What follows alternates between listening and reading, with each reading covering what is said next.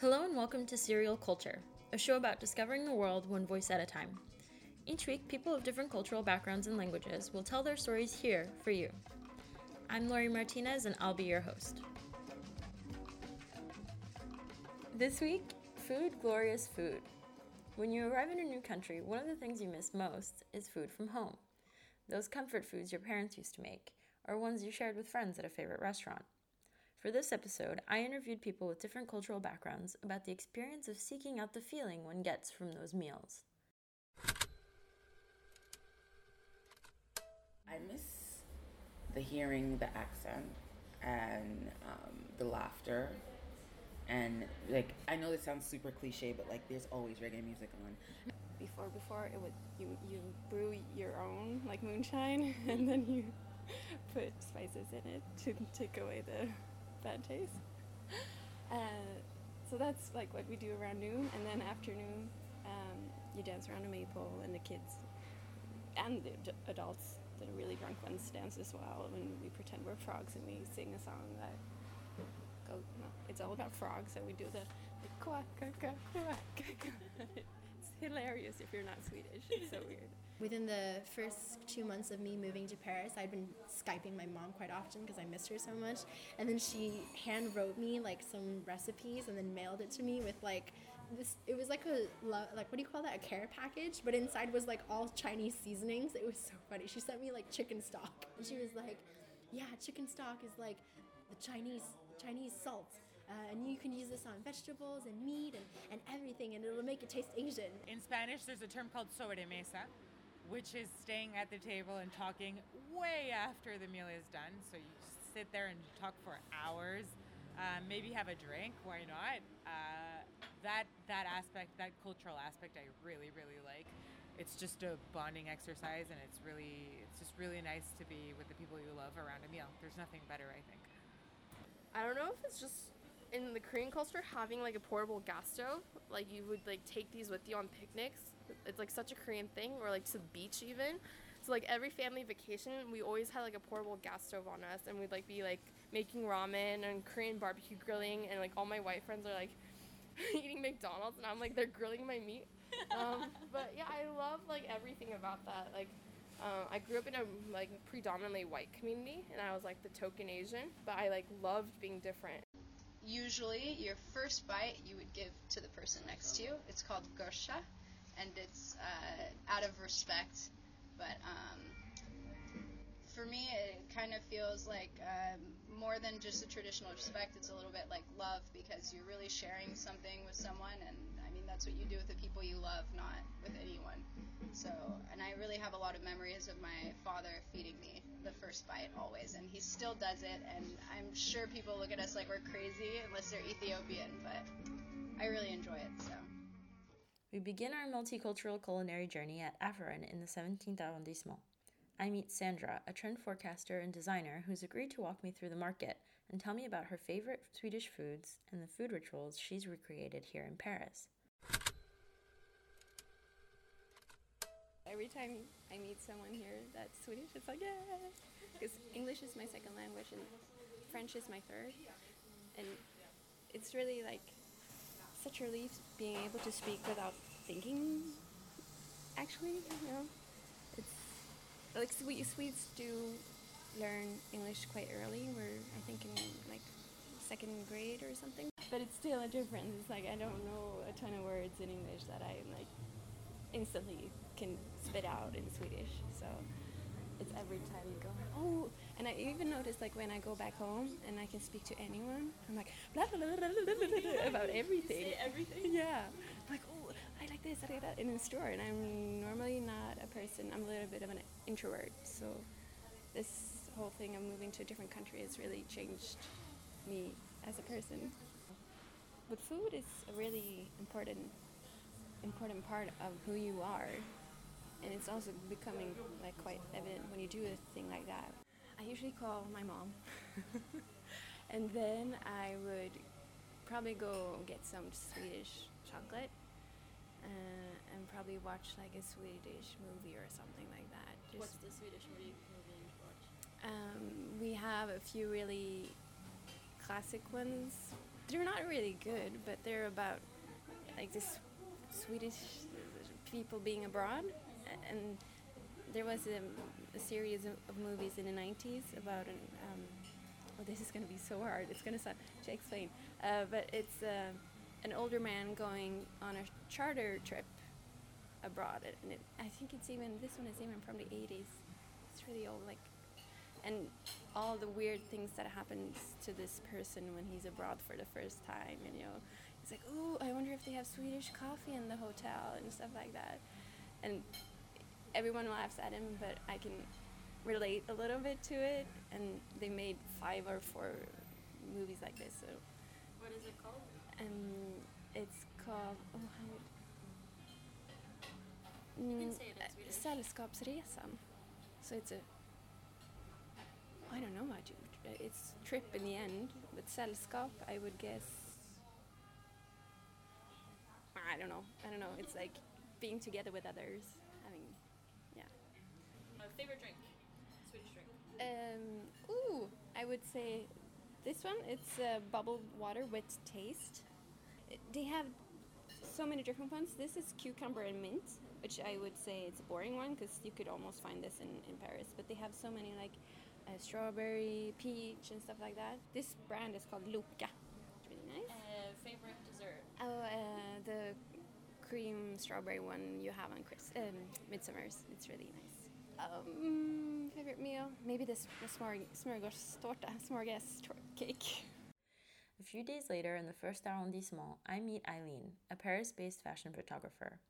A Korean American, she grew up spending every summer in South Korea, and as she walked me through the Kmart on Rue Sainte-Anne, she spoke fondly of the Korean meals she's been able to make. 안녕하세요. 저 이름은 조원정입니다. 저는 25살이고요. 파리에서 2년 동안 살고 있었어요. In Korean, that's my name is Eileen W. Cho. I'm 25 years old. I'm from Seattle, U.S., and I'm a Korean American in Paris and a photographer. So you can make rice at home, and I have a French rice cooker, but a French rice cooker isn't the same as a Korean rice cooker. And even in the States, we like at my place, my parents' home, I had like 3 different Korean rice cookers. And here I have a French one, and the rice doesn't come out as sticky. So a solution for that is just buy instant rice, and it costs more, but the rice is made by Samsung, and they have like the best food engineers. There's a Samsung branded rice? So it's called CJ, and it's Samsung's daughter's company. Oh, okay. Yeah, so it's like really highly engineered, and it was like a revolution when this came out when I was like a child. And hetbun, it's called hetbun, and you just microwave it for 1 minute and 30 seconds, and it's like the best tasting rice ever. Like really, this is like the best rice. And a childhood recipe that my mom used to make is just soy sauce and sesame oil with rice. And it's so simple, and I'll eat that when I'm like really homesick. I'll like be sobbing in my Parisian apartment eating rice, but it's really comforting. Another thing I do that reminds me of home that I do every year in France is on your birthday you have to eat seaweed soup. You also eat the seaweed soup when you're pregnant because they think that the sliminess of the algae of the seaweed will help with the birthing process. But you can never eat seaweed soup on the day of like a big test because you might slip because of the algae. So that's like Korean myths. But you eat it on your birthday because it like again brings you luck, and it's supposed to like help you like transition into your new year. And in Korea, when you go, something you'll notice like in Japan is that convenience stores are really huge. People like go and eat their meals there and stuff, and it tastes so good, but it's all instant food, so it's awful for you. So in the wintertime, like I have like really fond memories of buying like cup ramen, and it's like snowing outside, but I'm inside in like the warmth, and I'm like eating cup noodles by the window, and you see all the people walking by the snow. And my favorite one is the chicken on fire, or in Korean it's called buldak 볶음면. And I remember in the States it was so hard to get, so I would order them off eBay, and I would pay like $20 a packet, and it's like at most $2, and it is that good though. It is so good. And now they have like even spicier versions, which is like crazy because the regular one is like super spicy as it is. And the way we eat it in Korea is we add cheese and corn to it, so it's not that instant. It makes me feel better to think about that. And it's so hot that you definitely need like a glass of milk to eat, like get through a packet. Oh, so these gold pots over there are really special because it's just a gold pot, but it's what we use in Korean culture to cook ramen traditionally. And you cook it here, and the pan is designed in a way to make the water boil faster, and then you eat the noodles off the lid like this. Yeah, so these are like really like reminiscent of home. For some, finding the right ingredients isn't that easy. Sutanya, a Jamaican American, has had particular difficulty considering her community is much smaller in Paris. Like, one of my fondest memories is waking up on a Saturday morning and my mom playing reggae music and like making breakfast, like a traditional Jamaican breakfast. So like me, the smells and like the music and like my mom like dancing in the kitchen. So my name is Satanya, 31 years old, gonna be 32 in September. From New York, born in Jamaica, moved to New York City when I was 4 years old, and aside from a couple years of grad school and undergrad in Connecticut, I lived in New York until I moved to Paris. Both my parents are Jamaican, and I think the fact that when I was younger, I used to go every single summer. I stopped going every summer right after high school. My parents were like, all right, like, you're in college now, like, if you're going to go to either you work in the summer, or if you're going to go to Jamaica, like, you figure out how you can pay for your ticket to go. So, and also, like, I was 18, so I'm like, I don't want to go to Jamaica, I want to hang out with my friends, I want to do this, you know? Yeah. So, we didn't go back for a long time until 2014 was the last. So, prior to 2014, I want to say the last time I went to Jamaica was, like, 2000, 2002, 2003. The food was exactly the same. The smells were the same. Just like being there, the reggae music all over the place was the same. Everything in that aspect was the same. And no, I don't feel like half. I definitely feel just as much Jamaican as I do American. What scares me actually is like if I don't, and I think this is one of the reasons why. When I had that bout of homesickness, I was like adamant about like finding what I needed to find in order to make this dish. Was I don't want to lose that Jamaicanness, and because I'm not surrounded by it, and I'm trying so much to assimilate to French culture while keeping like my American side.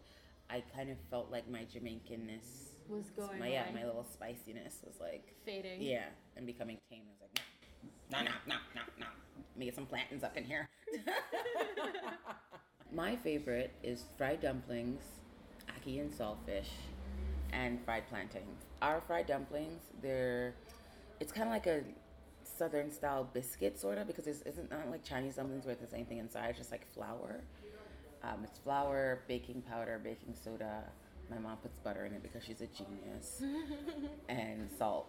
And you just put water, and you make like a dough. You let the dough sit for like 10 minutes to get all, the chemicals, whatever, sciencey stuff.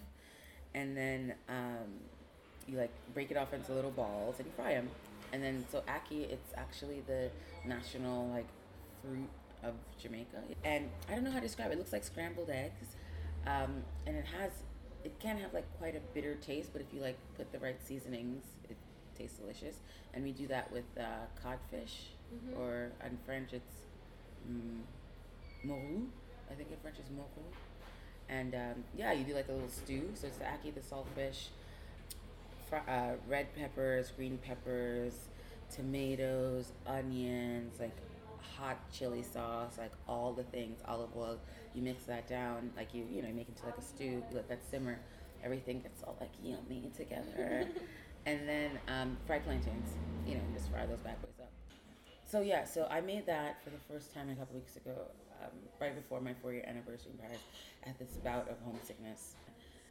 Talking to your parents, one thing. Talking to my sisters, one thing. Like listening to reggae music is one thing. But like I just needed to like have like the smells that make me feel comfortable and safe and happy, and the taste. I needed to smell that in my home. You know what I mean? I need to taste that in my home here in Paris.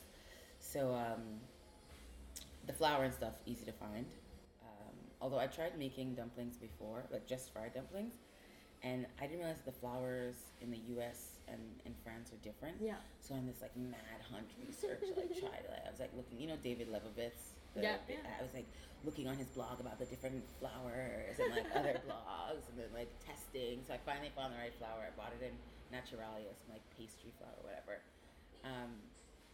So yeah, I'd already had my flour. Plantains are easy to find here because Plantains. yeah, plantains. Everybody's well, not everybody, but you have the African population here, or like Spanish population that eats plantains.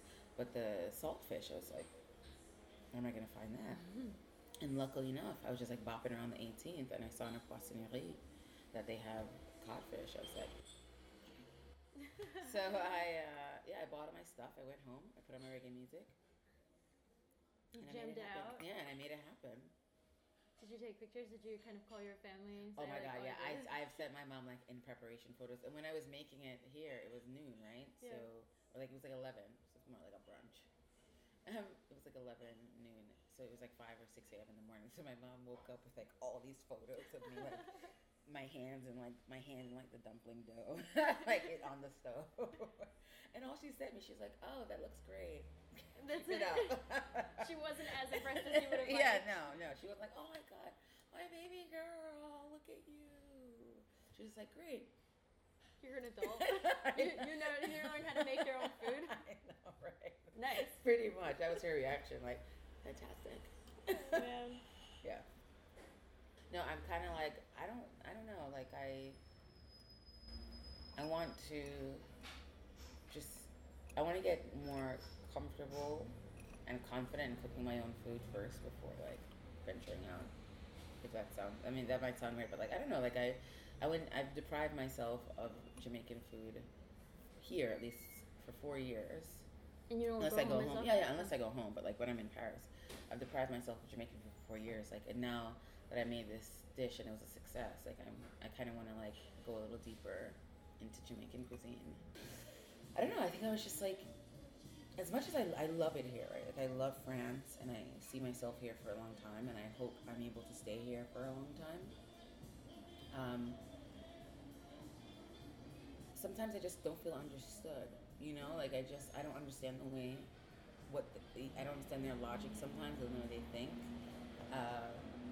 I feel like I'm not being understood. I don't know. Sometimes, I just want to be around like other Jamaicans, other Americans even. I just want to be like comfortable. But you're living in a perpetual state of like discomfort and otherness and being on the outside. And it's okay if you've like come to terms with that. It's fine and you can do it. And I've come to terms with that. But sometimes it's just too much. Sometimes it's just like, like,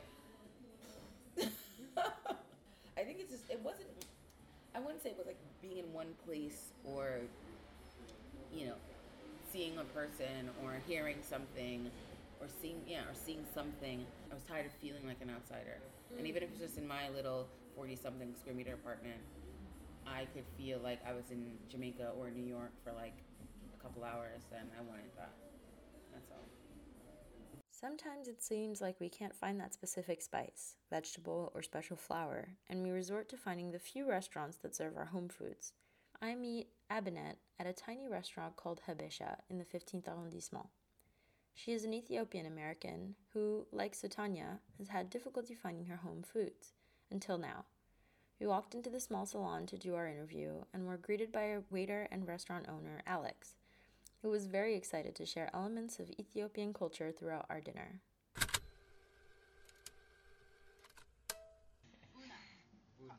And coffee was discovered in Ethiopia. Really? So we've had the most time to perfect it. You know the story of Kaldi? The The goat goat herd who of Kaldi. Yeah. They say that there was a goat herd, he's called Kaldi. Once he saw his goat eating the leaf of a coffee, and she became excited. And next time he saw her again, and then he brings the coffee plant, the leaf in his house, and he tasted it. He became excited, I think. and then he collects the what do we call the grain of coffee, The bean, yeah. the beans, and then he tried, and in that way that he discovered that coffee is Coffee. yeah. So really, an Ethiopian goat discovered coffee. Abisha basically refers to Ethiopians and Eritreans are from that area. It's the polite way to say it. And my name is Aminet Berhanu, which is traditional Ethiopian name. And I'm 23. And I would say, yeah, I identify as Ethiopian American. And yeah, never just one. So can you kind of walk me through this menu? Yeah. Okay, so basically, in Ethiopia, for breakfast, lunch, and dinner, more or less, you eat the same thing. So it all starts with injera, which is like a spongy bread, kind of, I don't know, it's kind of like a crepe. It's made out of a grain called tuf, which is native to Ethiopia. It's gluten-free, I mean, yeah. So you have the big flat bread, it covers your entire plate. And then you have wat, which is different meats and stews. It's kind of an equivalent to curry. And so you have the wat, and you have different wats. So you have doro wat. Doro means chicken. It's chicken wat. You have aleche tibs. Aleche is like a milder spice. And the tibs is square cuts of meat, but it can be lamb or beef or anything. And it's made with onions, tomato, and usually a pepper like jalapeno or something like that. And so it all goes on top of the injera. And the vegetable dishes, a lot of lentils, potatoes, things like that. And then you just tear a piece of the injera and you grab what you want to eat, and that's how you eat it. So you continuously just eat off your plate. You eat the injera that's under the stuff. It's the best part because it's like soaked in the sauce. And What is your favorite Ethiopian meal? aleche tibs. It's the square cut meat. I love lamb. It's super tender, really fresh, and it's always been my favorite. Can you kind of describe the ritual of eating in Ethiopia? Yeah, so traditionally, we all share on one big plate. You share everything, but you shouldn't reach across. You should eat what's near you and turn the plate as you want to try other things. The elders always eat first, traditionally. Also, out of respect, you feed the person next to you first, the first bite. And you always eat with your right hand. The left hand is seen as dirty. They say you eat with your right and you wipe your ass with your left. So, Okay. and we drink beer and wine, and and after the meal, it's traditional to have coffee, and the coffee is really like kind of a ritual. So they roast the beans fresh, they bring the pan hot, and they're sizzling, and they bring it to you, and it's just smoke because they're just roasting at the bottom, no water, and you're supposed to take in the aroma, so you wave the smoke towards you. Then they sit down at a traditional table, and they pour each coffee on one tray, and then they give it out to each person. You should never refuse the coffee. Ever. There are no exceptions. What did you feel like when you first found out that you couldn't find Ethiopian stuff or Ethiopian food when you moved to Paris? Actually, I mean, I wasn't surprised that there were no markets because I've lived abroad before and I've ran into that problem. I was actually really pleasantly surprised at how many Ethiopian restaurants there are here. But because of local taste and cuisine, it's not as spicy as I like it. So usually I have to ask the restaurant to, I'm Ethiopian, I need the real food, the real stuff, please. As I rounded up my interviews, I realized that sometimes the best way to get over being homesick is seeking out others to share a meal, and in turn share our culture with them. For my final interview, I spoke with Jocelyn Ho, the Taiwanese-American co-founder of Chop Shakes in Paris, a Facebook group and blog designed to help others discover the Asian food she grew up with here in Paris. The concept is simple. RSVP for a dinner on their page and join 6 other strangers for a dinner at an authentic Asian restaurant in Paris.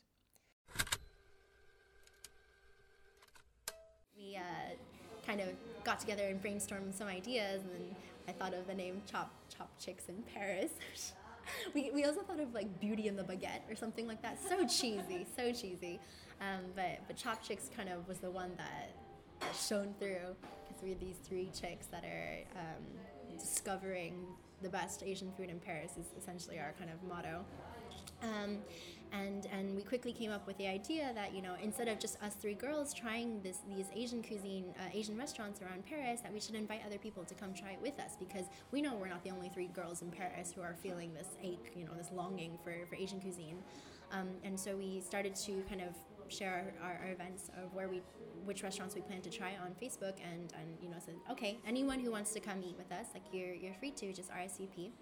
And it's been like, I couldn't even imagine doing this without having that aspect to these meals that we do, because if we were to just eat with each other, it would be amazing, and we are already, you know, very close, and, you know, sharing all our stories with each other. And I certainly feel now like I have like this solid group of people that I feel comfortable, and like, if anything, like a family outside of America, outside of California.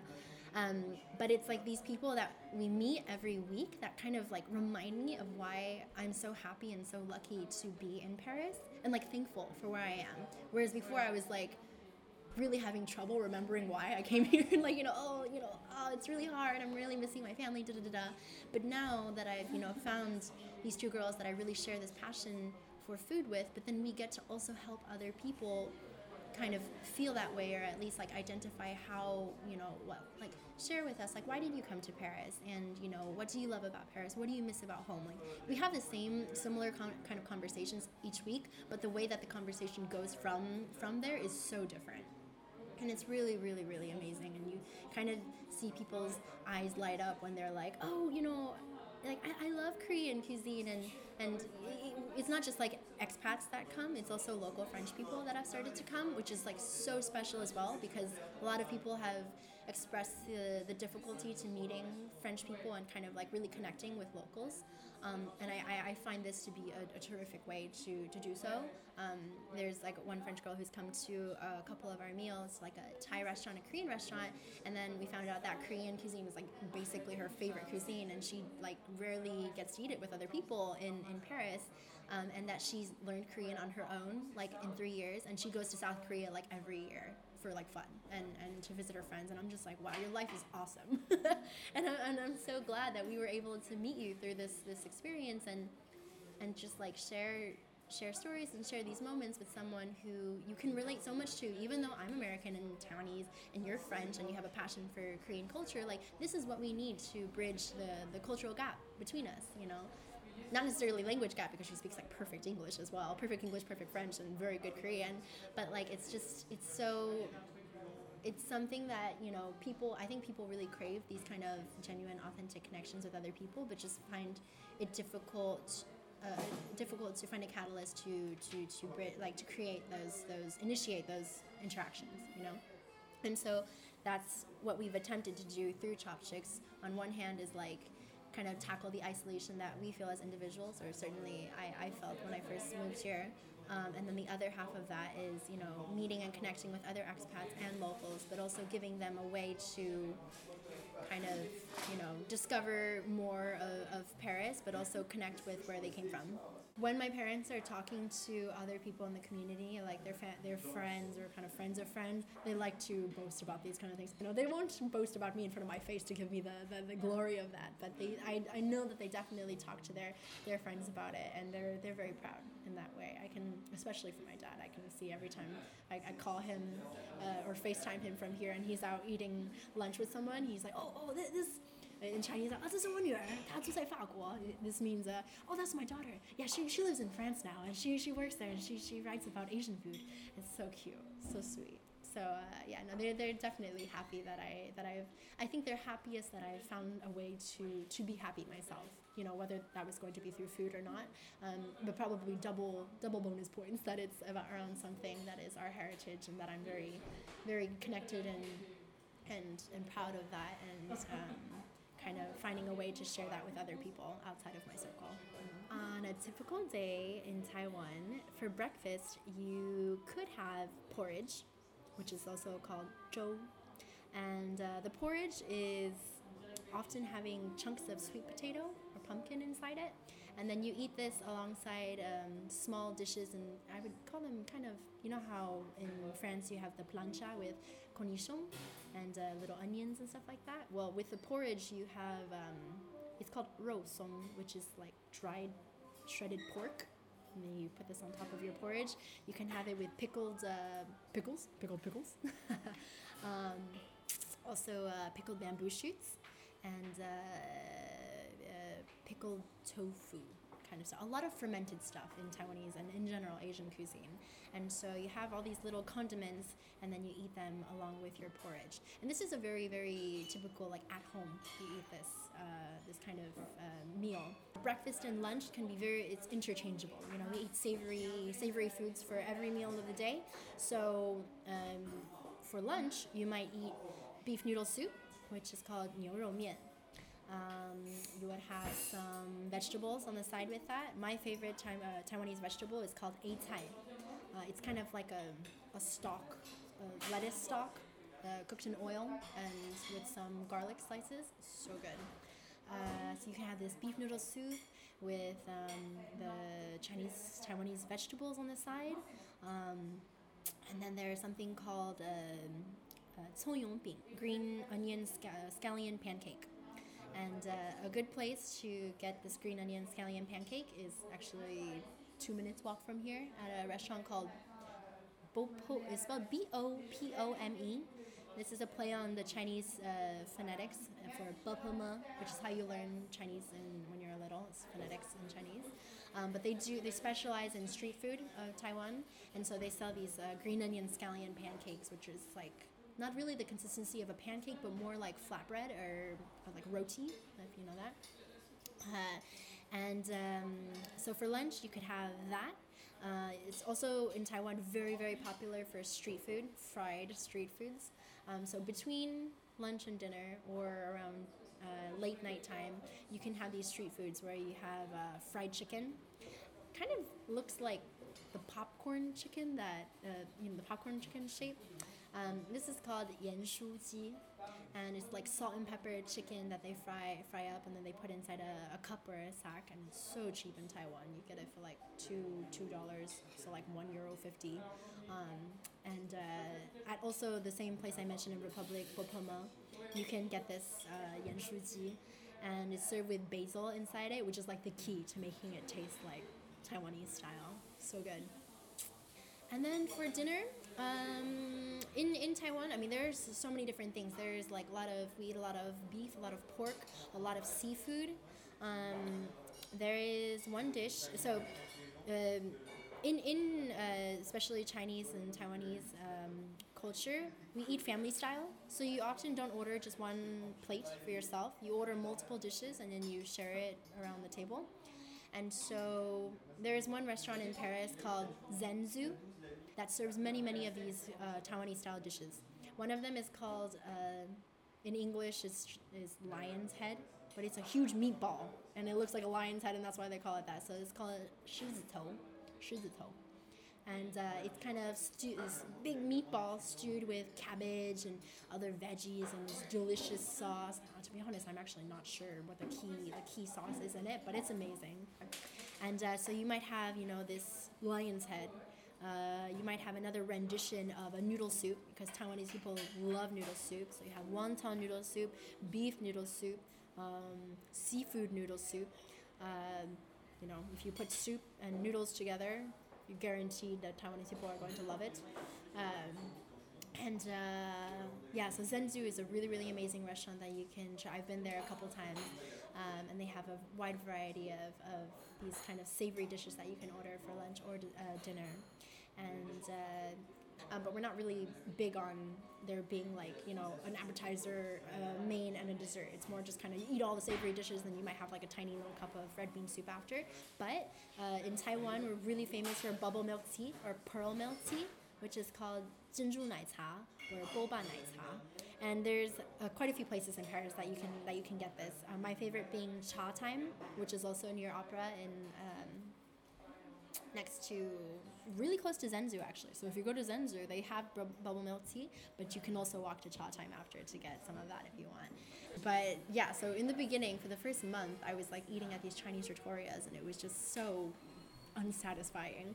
And when I went to Taiwan after the three first months of being in France, I like got my fill of Asian food, and I was living with my grandparents, and so I requested for her to show me some of the recipes that she was making for like soy sauce pork or clam, like it's kind of a Japanese Taiwanese fusion on steamed clams with ginger, even like Chinese medicine, which is kind of like homeopathic. It's really tied to the cuisine, Chinese medicine, and so making these soups that are like made with herbs and just really, really good for you, and all of these things, I was like, I need to soak in as much knowledge as I can before I go back, because I need to bring this with me to Paris. If I can't find it in restaurants, I'm just gonna have to cook it myself at home. And so when I was in Taiwan and with my grandma and eating her home cooked food every single day, I felt this love and this like appreciation for this 3 months in my life like I had never felt before. I was like, I need to remember every single flavor, every single dish, every single moment of this, because I'm gonna miss it so much when I get back to Paris. Like I just knew it. So when I got back to Paris in February of this year, my boyfriend and I went to the nearest Korean supermarket where we could buy some Asian ingredients, and like I bought miso paste and brown rice vinegar, the sesame oil and all these ingredients, so I could make like mapo tofu and stuff like that at home. And I cooked us some dishes, and it probably wasn't the best cooking, but just the fact that I tried and I used the proper ingredients was like I felt this hole in my heart being filled. Like I used to be so upset when I would think of home and but then like I ate this food and I swear I had like a tear of joy like drop from my face because I was so emotional. I was like, I recreated it. Like I can like make this freaking pork sauce that I had in Taiwan and I had at home, and I would, in California every Saturday and Sunday, I would go eat at either a Vietnamese pho restaurant or dim sum with my parents. And you always order the same dishes. Like I've seriously been eating the same dishes for like 20, 25 years of my life. And to just like suddenly be able to taste that again in Paris at home is like, it was just an emotional overload for me. It was just, it's emotional overload, but also a realization that I found a way to make myself feel okay here, because I didn't have that when I first moved here.